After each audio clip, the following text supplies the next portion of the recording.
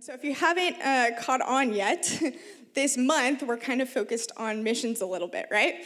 And I love that Stosh and Chris basically stole my sermon in their announcements and kind of already gave a plug for just different opportunities that we have coming up over the summer and over spring break for missions.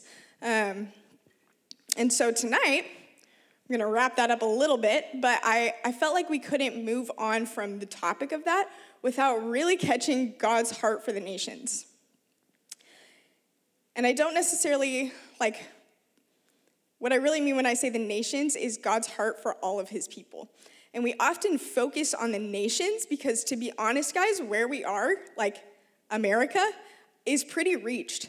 Yes, absolutely. There are people around us that are lost and don't know Jesus, and we are very much called to live missionally here, where we are.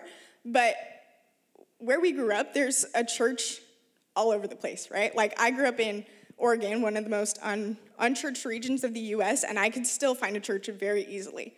Most of the people around us have at least heard the name of Jesus or have received prayer in their life, or if they have questions about the gospel, they know that one random Christian in their school that they could ask about it, right? We would say America is reached. But we're still called to live missionally. God still cares about the people here. He still wants us to be involved in their lives, to share Jesus with them, to see them come to know him. But not every country has the same opportunities that we've had here, right? There are millions of people around the world that live in places where they have never heard the name of Jesus, ever, which is honestly kind of unfathomable for us. They don't know that there's a God that actually loves them, that died for them, and that wants to have a personal relationship with them. And the first time I had ever fully realized that, I was in another country, and we were at a food court, and I sat down with this woman, and I was like, hey, this is super weird, but can I eat dinner with you? Because we were at the food court, and she's like, sure. And she's from China. And so we're in the Middle East, not typically where you would find a woman from China, but I just had dinner with her and was talking with her, and at the end of it, I was like, hey, I know this is probably weird, but can I pray for you? And she's like, what? It's like, okay, lost in translation. She probably doesn't know the English word for prayer, and so I just kind of explained, hey, I love God, and I love talking to God, and I believe that he hears me when I talk to him, and so when I meet people sometimes, I just like to pray and ask God for a blessing for them and their family, and I like to just ask for him to meet the needs that they may have. Can I do that for you? And she looks at me and she's like, I have never heard of anything like that before, ever. It's like, you don't know what prayer is. She's like, no. And she was probably in her 50s, she had 2 teenage kids, and I was like, oh my gosh, there are people around this earth that have no clue that there's a God who hears us, who loves us, who responds to us. Let's take a look at what Paul wrote in Romans 10, 11 through 15 for a moment. For the scripture says, everyone who believes in him will not be put to shame. For there is no distinction between Jew and Greek, for the same Lord is Lord of all, bestowing his riches on all who call on him. For everyone who calls on the name of the Lord will be saved. Great news. How then will they call on him in whom they have not believed? How are they to believe in him of whom they have never heard? And how are they to hear without someone preaching? And how are they to preach unless they are sent? As it is written, how beautiful are the feet of those who preach the good news. So what Paul is writing here is, how are people going to know? How are they going to know God and be saved from an eternal death if nobody actually tells them? I think it's pretty safe to say that most of this room has heard of John 3:16 a few hundred times in their life, right? Nope, that's not it. For God, just kidding. For God so loved the world that he gave his one and only Son, that whoever believes in him should not perish but have eternal life. So good. Gospel in one sentence, right? We've heard that 1,000 times, but we don't often talk about the verses that come after that. For God did not send his Son into the world to condemn the world, but in order that the world might be saved through him. Whoever believes in him is not condemned, yea, but whoever does not believe is condemned already, because he has not believed in the name of the only Son of God. And when I read this verse, what I see is that our default state as humanity is condemnation. That's like pretty bleak news if we don't know how to get to eternal life, right? Most of the world does not know that. They have not had someone tell them that there's a God that can save them and he really, really, really loves them. They don't know that they can call upon the name of Jesus and believe in him and find eternal life. And tonight, I want us to fully realize the weight of that. Because if we don't, in all honesty, we're not going to do anything about it. If we don't actually understand that there are people out there that need Jesus, we're not going to do anything. In the next chapter of John, Jesus says to his disciples, "Do you not say, 'There are yet 4 months, then comes the harvest'? Look, I tell you, lift up your eyes and see that the fields are white for harvest." Usually when I don't understand what Jesus is talking about, I have a tendency to skip over that. So if that's you and you're like, what is this verse talking about? There's grace. But what he's quoting there is kind of just this, it was like a common saying back then. And it was speaking to this idea of, guys, we have time. We don't need to rush into anything. We have 4 months till the harvest. Like, there's no hurry here. And his response is, no, do not have that mentality. Because if you sit around and procrastinate and think we have time, you're not going to do anything. If you look, the harvest is actually ready. What he says is actually the fields are white for harvest. And what that meant is that they were actually kind of past the point of being ready for harvest. Like they were so ready, it was just like waiting for someone to come and harvest the field. And that's what he's saying. He's saying if you pay attention, this earth has a harvest that is ready. Jesus knew that most of us would probably not do something unless we actually felt the urgency of the situation. And so he's pointing out that if we pay attention, there's people that are ready to hear about him all around us. How are they going to believe in him of whom they have never heard? Have you guys ever thought about why in the world God gave us the main responsibility of telling the whole world about him and demonstrating to them his love? Like, God, the all-powerful God of the universe, who could do anything that he wants, doesn't actually need us at all. But he really, really, really loves us. And he loves when we get to do things for him and with him. He doesn't need us, you guys, but he does want us to participate in this with him. He invites us to partner with him to see the nations of the earth reached. And that invitation isn't just for a select few. It's not for the ones that are automatically bent with an evangelism mindset. It's not towards the ones, it's not just for the ones that have kind of grown up in a missional life, or just for the ones that happen to speak another language or just have that right personality, you know? It's for every follower of Jesus. It doesn't matter what your church background is. Doesn't matter if you're an introvert or an extrovert. If you love the nations, if you don't naturally love the nations, it's for all of us. And I'm up here saying this because I am not typically the person that would love that. Actually, for the first 20 years of my life, I was about as far from believing that as you could get. As a kid, I remember there was actually, I don't know why I remember this, but I think it was the second prayer I'd ever prayed. And I was like, God, please don't ever make me be a missionary in another country one day. I was 5 or 6, was very genuine in this. Really did not want to leave the country, really was that whole, it just doesn't sound fun. And so when I got to college, I started going to Antioch and immediately got dragged to this missions conference called World Mandate, and then got invited on all these missions trips. I was like, guys, seriously, it's going to be a no for me. And I threw out every excuse, okay? I have plans. It's too expensive. That country is probably dangerous, even though I don't know where it is. I don't know anyone going on these trips. I don't really want to. Just honestly. I think the second time they asked me, I was like, maybe next time I will consider praying about it. Like, honestly, I just was not, it was like, missions is not my thing. I'm just going to be really honest with you. My sophomore year of college, next year, I get back to school, and I was not super up to date on current events. Like, I never really knew what was happening in the world.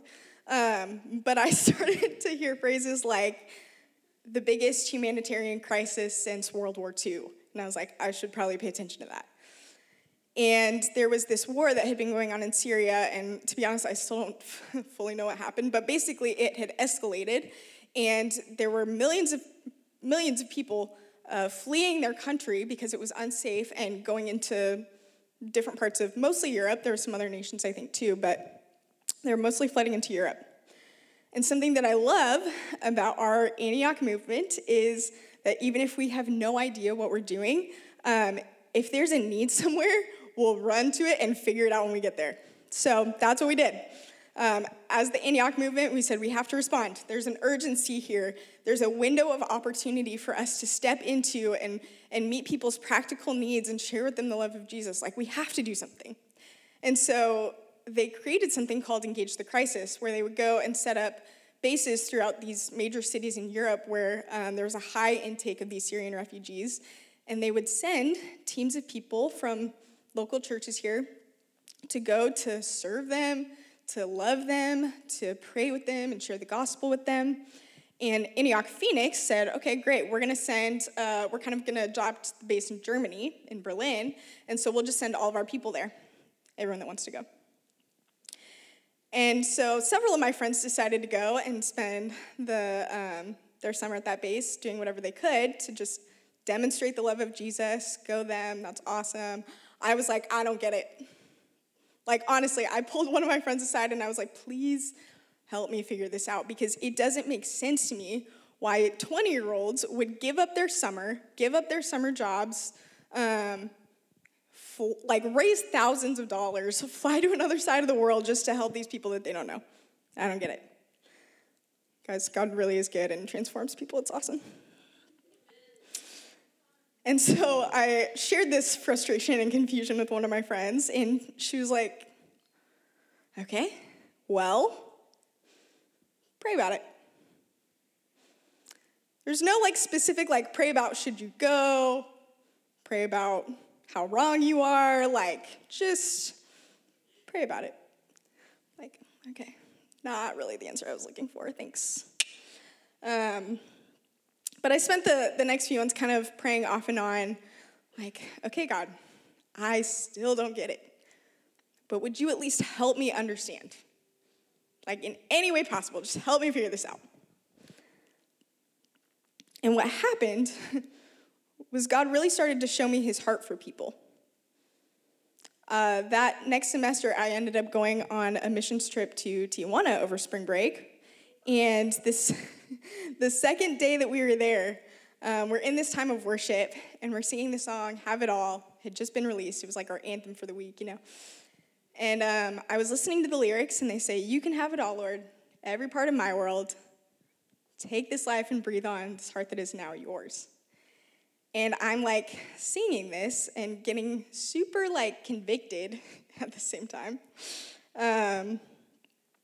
because I didn't actually mean the words that I was singing, there were definitely parts of me that I was like, I don't really want to give God that. And so as we're singing, I'm getting convicted, and I feel like God is inviting me into this place of just hey, just actually mean it. Actually give me everything. And so I'm okay, God, you can have all my comfort. You can have all of my dreams, all my expectations, all my security. And so I actually started going through just different areas of my life, and I was okay, God, I give you my friends, and I give you my family. I give you my car, my summer job, the things that are important to a sophomore in college. And as I was doing that, like my heart was doing something different than it had done before. And I got this strong impression that I should actually probably go on the Engage the Crisis trip to Germany. And for whatever reason at the time, guys, like if you had asked me what are like the bottom 5 places in the world you would want to go, there was no solid reasoning for this at all, but Germany would have been on that list. And so I'm like, that in and of itself feels like a sacrifice. Like, I don't want to do that. But it was like, I know what God is asking of me. And so he was so clear, like, this was not the audible voice of God, but like, as close as I was probably going to get.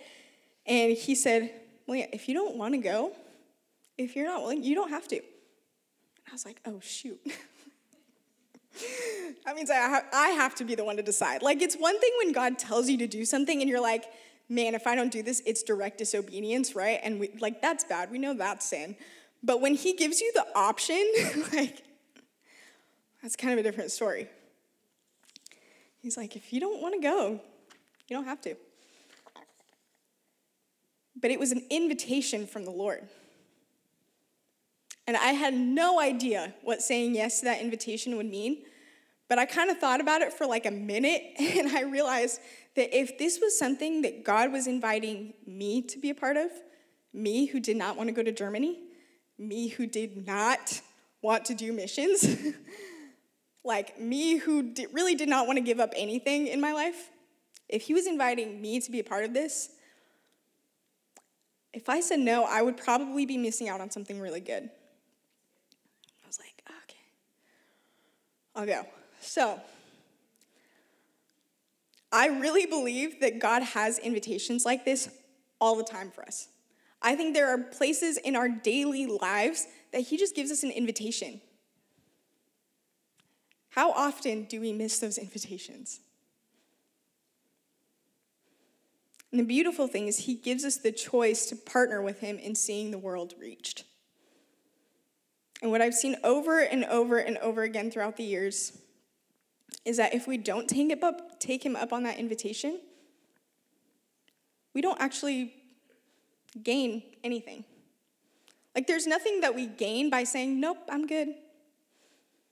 We might preserve our reputation.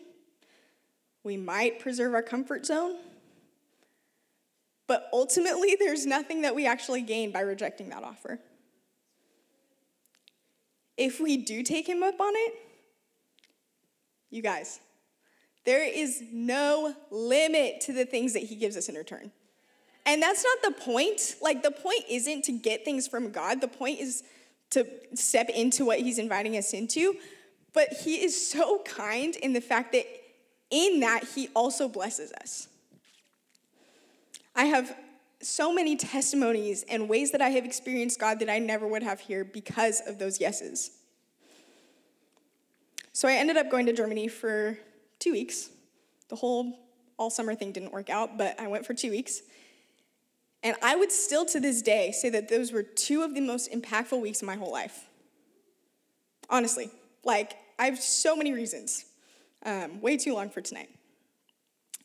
And after I got back, I couldn't stop thinking about it. I was like, man, really should have gone for the whole summer. So I was like, okay, next summer's gonna come back around. There's nothing that is gonna stop me from actually going for 3 months this time. And so I did. The next summer, I spent 3 months in Tijuana, which was quite the adventure. And then a few years after that, I ended up going to the Middle East for a summer, which also was an adventure. And all of those were places that I never saw myself going to, much less living in. I had conversations with people that I never would have imagined, only because out of the kindness of God. Because he invited me to participate in what he was already doing in those other countries. And I'm pretty convinced that he would have still done the same things, honestly, whether or not I was there.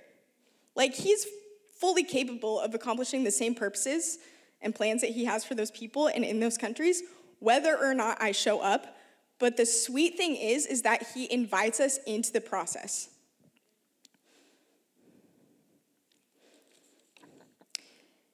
He didn't need me at all. But in it, he absolutely transformed me. Every time he has invited me to participate in something with him, I have never regretted it, and I have never been the same. And I believe that a huge part of that, or at least a very significant part of that transformation, comes from us learning how to surrender to God in the process. As followers of Jesus, we're called to live lives surrendered to him. Luke 8:24 says, "If anyone would come after me, let him deny himself, take up his cross daily, and follow me. For whoever would save his life will lose it, but whoever loses his life for my sake will save it." And if we try to hold on to everything in our lives, like if we cling to the things that we currently have with like tight fists, like it's like this, okay? Holding tightly to the things in my life. We are holding on to temporary things that will one day disappear. Like these are gonna be gone one day.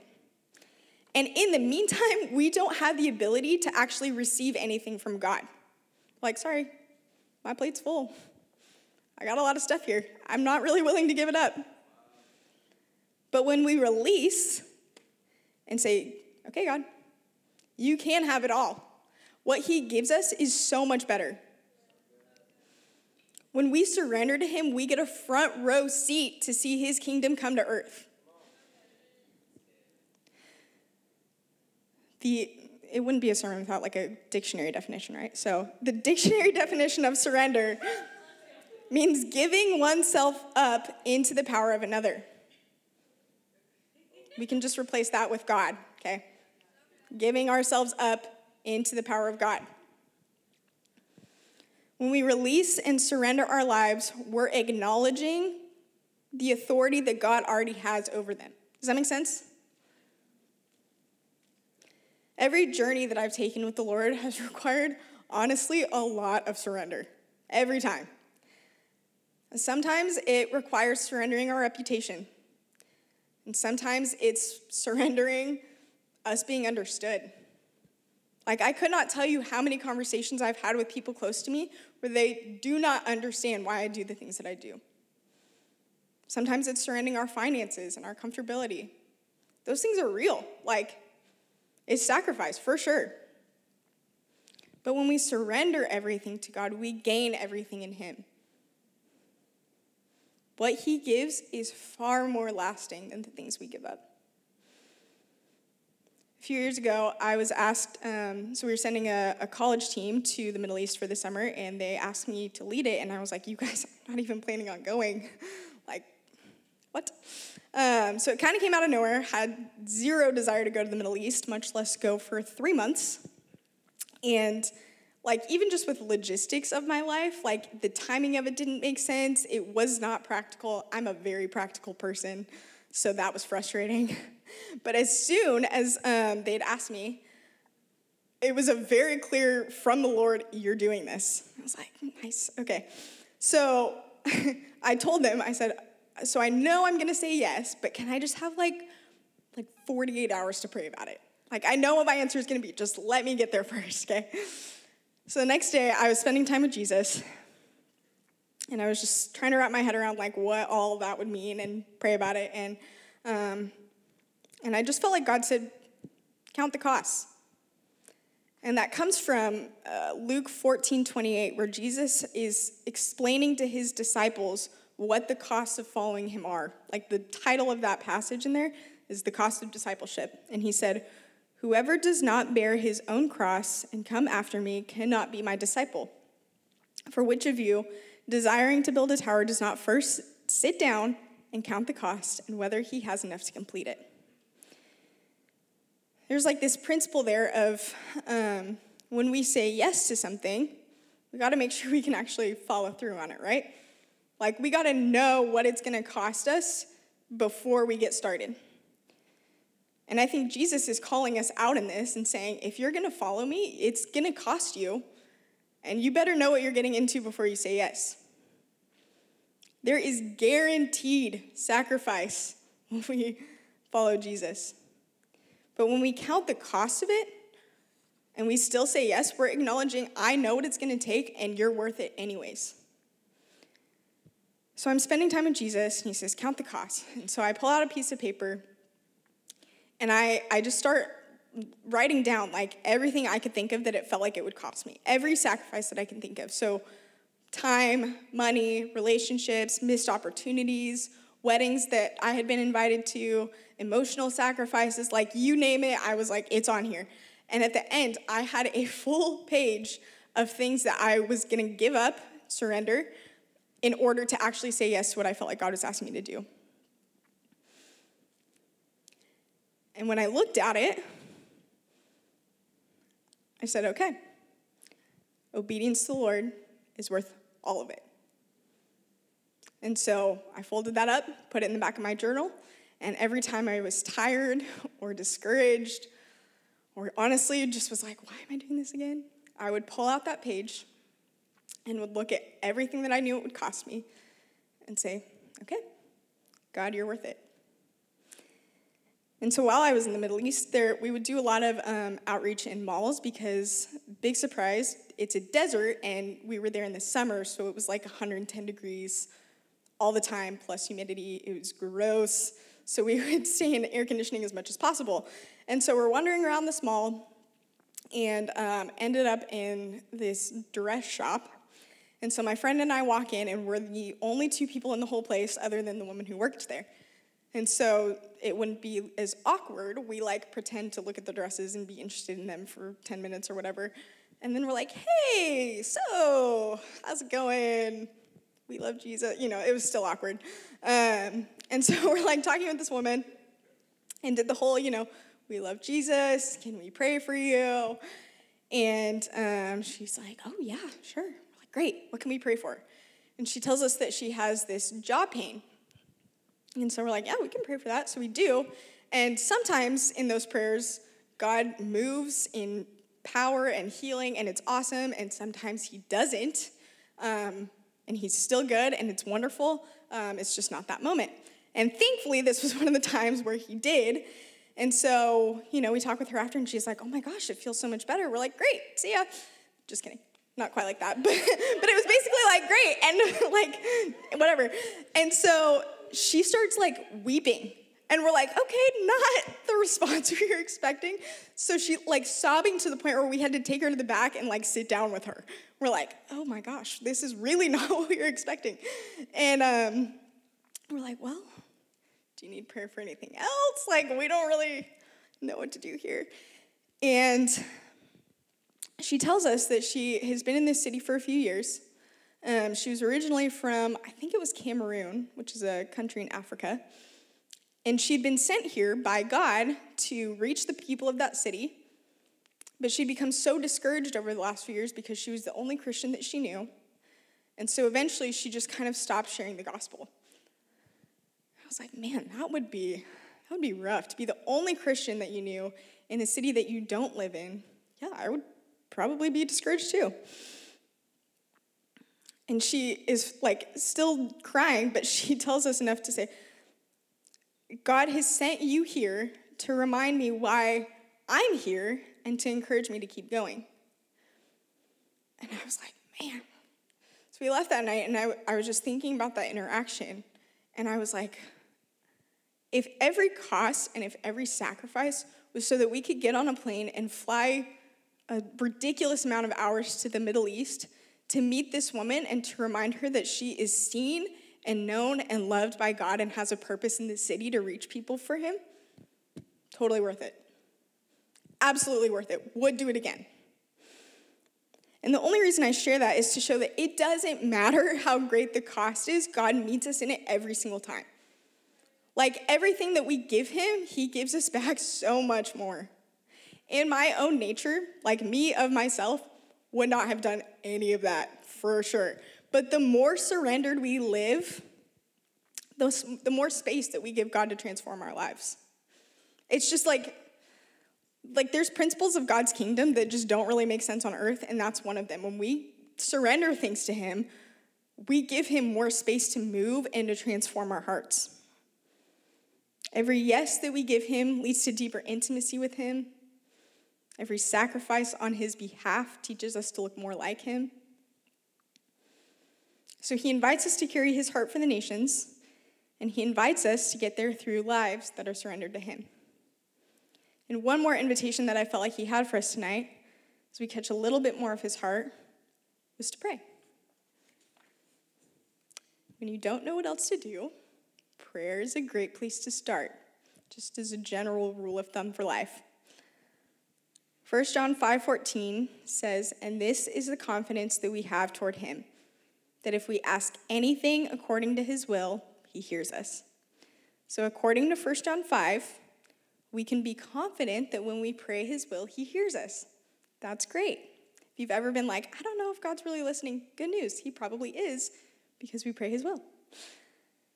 And we don't even have to guess what his will is. He tells us so many times in Scripture. It's awesome. A couple that I'm going to read. So Matthew 9:38, Jesus says, "The harvest is plentiful, but the laborers are few. Therefore, pray earnestly to the Lord of the harvest and send out laborers into his harvest." So he brings our attention back to the idea of the harvest, right? And the need that there is there. And he says, if you want to do something, pray for people to go. It's a great place to start. And we know it's in his will, so he's probably going to do it. 1 Timothy 2:1-2 says, "I urge that supplications," which is a big word for asking God for things, "prayers, intercessions," which is prayers on behalf of other people, and thanksgivings, be made for all people. This is good, and it is pleasing in the sight of God our Savior, who desires all people to be saved and to come to the knowledge of the truth." So we already know that God cares about all people being saved and coming to know his truth, right? So all prayers, all supplications, intercessions, thanksgiving for all people. That's what we can pray for, all people. It's great. So if you don't know how to start praying, just start praying out Scripture. Prayer connects us to God's heart, and when we pray, we start to care about the things that he cares about. As a church, we often say, we actually have it on our wall in the lobby, that we are a church that is passionate about Jesus and his purposes in the earth. We care about the things that God cares about. And once we truly see his heart and understand it for something, we cannot do nothing and we cannot stay the same. So, there's a few things tonight that we can do to actually respond to this. The first one is obviously to pray. If you're like 20-year-old me and you currently do not have God's heart for the nations, maybe you just need to start with the "God, I don't get it, but help me understand" prayer. It's a great place to start. There's nothing wrong with that. Speaking from experience. Or maybe you're on the other end and you actually already feel like a pull to the nations. Like you're like, Malia, I didn't need to hear this tonight. I already know I'm like going one day, like, we're going. Don't worry, I'm covered. So the cool thing about college is that it's wonderful and frustrating at the same time because you can kind of do anything but like nothing. You know what I mean? So if you already feel that pull towards the nations and you're like, but I have to finish school, or like, I have to pay off my student loans first, or whatever it is, the good news is that you still have the opportunity to carry that specific nation or just nations as a whole that God has put on your heart through prayer. Prayer is powerful, and it does not mean that you're not doing anything. Like, there's actually something very significant about praying for those places. It gives you more of God's heart for them, and it moves in those nations. Like, our prayers have impact. So maybe, as a response tonight, you just need to commit to praying a certain number of times or a certain amount of time in your week. And I'm not trying to like tell you to do anything, like there's no legalism in this, but maybe you do need to carry more intentionally that place in your heart in prayer.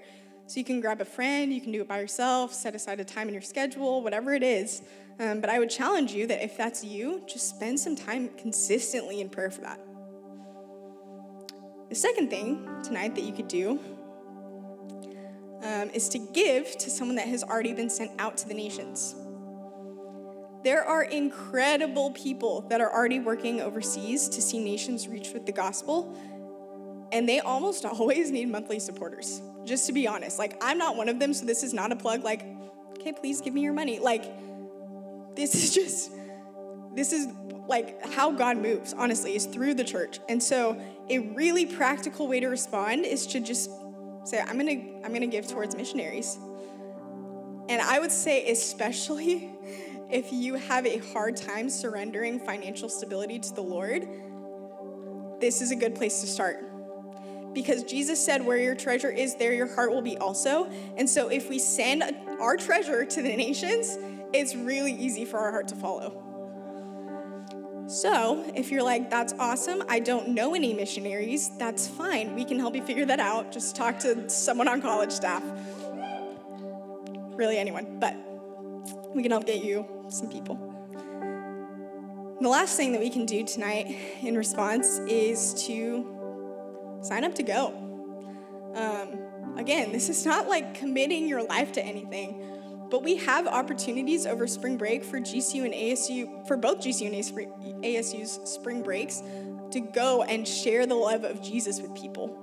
And so if you're like, okay, I still don't know about all of this, but I'm interested in that, that's awesome. There's an interest form on the laptop in the lobby. So after this, you can just like sprint out there. Or we're also going to be going on some short-term trips this summer, maybe some longer-term trips. Still working on the details. But if you just want information on that, there's a QR code that you can scan that will sign you up for a monthly newsletter that will get you those details. If you have already signed up at World Mandate or Fall Retreat, you don't need to do that again. But really practically, I would say start talking with your parents about what it would take for you to actually get there. Like, start those conversations with your parents now. It'll just make your life easier in the long run. Maybe not in the short run, but in the long run. I would say start picking up extra shifts or babysitting jobs to help with the fundraising process. And I would say if you're really serious, come to our info meeting after our next Awaken, okay? So if you missed it in the beginning, after our final Awaken, December 2nd, we're going to be doing an info meeting for short-term trips and basically just how to get there, how to fundraise, what that looks like. And so I would say prioritize that. These are really practical things that you guys can do to respond. And finally, if you don't, like if you're in this room and you don't know what God's heart is for you, if you don't actually know how much he loves you, or that he died for you, or that he has plans and purposes for your life, please come talk to someone on the ministry team. We would love to tell you what it means to follow Jesus. Before we jump into response tonight, we're just going to take like a minute or two and actually ask the Lord how he wants us to respond. It will probably look different for most of this room. It's great. God is very personal. He loves telling you specifically the ways that you need to respond. So that may seem like something really obvious, like your obedience point or your response tonight might be like, no, duh, I know what I'm supposed to do. That's awesome. If you don't know, if there was something that you feel like God's putting on your heart and you're like, my heart's beating really fast, I don't know what to do about this, that is probably also the Lord. Sometimes he speaks through that, and it's terrifying. And maybe it's just a really strong impression on your heart or a thought that you had and you're like, I've never thought that before, or that doesn't really feel like it actually came from me. All of these are ways that God can speak to us and capture our attention and say, hey, here's what I want you to do with this. And so my challenge would be, after we just wait on God for a moment, my challenge would be that when he says to do something, tell at least one other person in this room. It can be your friend, it can be this person sitting next to you, it can be the ministry team. But I think there is something powerful in knowing that someone else knows what we're supposed to do. Like, there's some level of accountability in that, even if they like never follow up with you. You're like, shoot, every time I see that person, they know what I told them about what I was going to do. So just tell someone.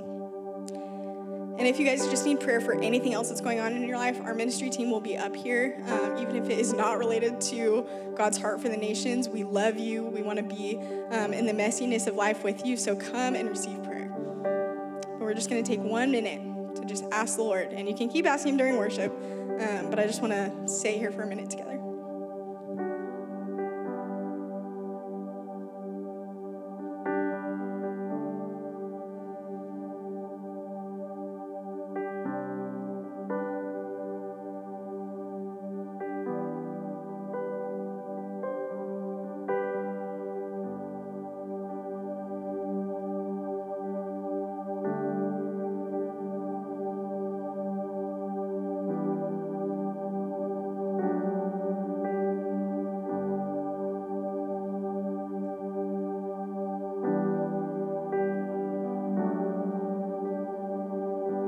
Jesus, we love you. We love you. And we thank you that you loved us first. God, we want to live lives that are surrendered to you fully and completely. So God, whatever it is that you are asking of us tonight, Lord, I pray for the strength and the courage to actually follow through on it. Lord, I pray that if we forget, you are faithful to remind us, and I thank you that you will do that. But Jesus, ultimately, we just want more of your heart. God, we want to know what your heart is for the people next door to us. We want to know what your heart is for our classmates, for our family, and for the people on the other side of the world that we haven't met yet. And so, Jesus, would you pour it out on us tonight? Would you pour out more of your spirit? Would you pour out just your love on us? God, that we would be moved to compassion the ways that you were. Father, we thank you.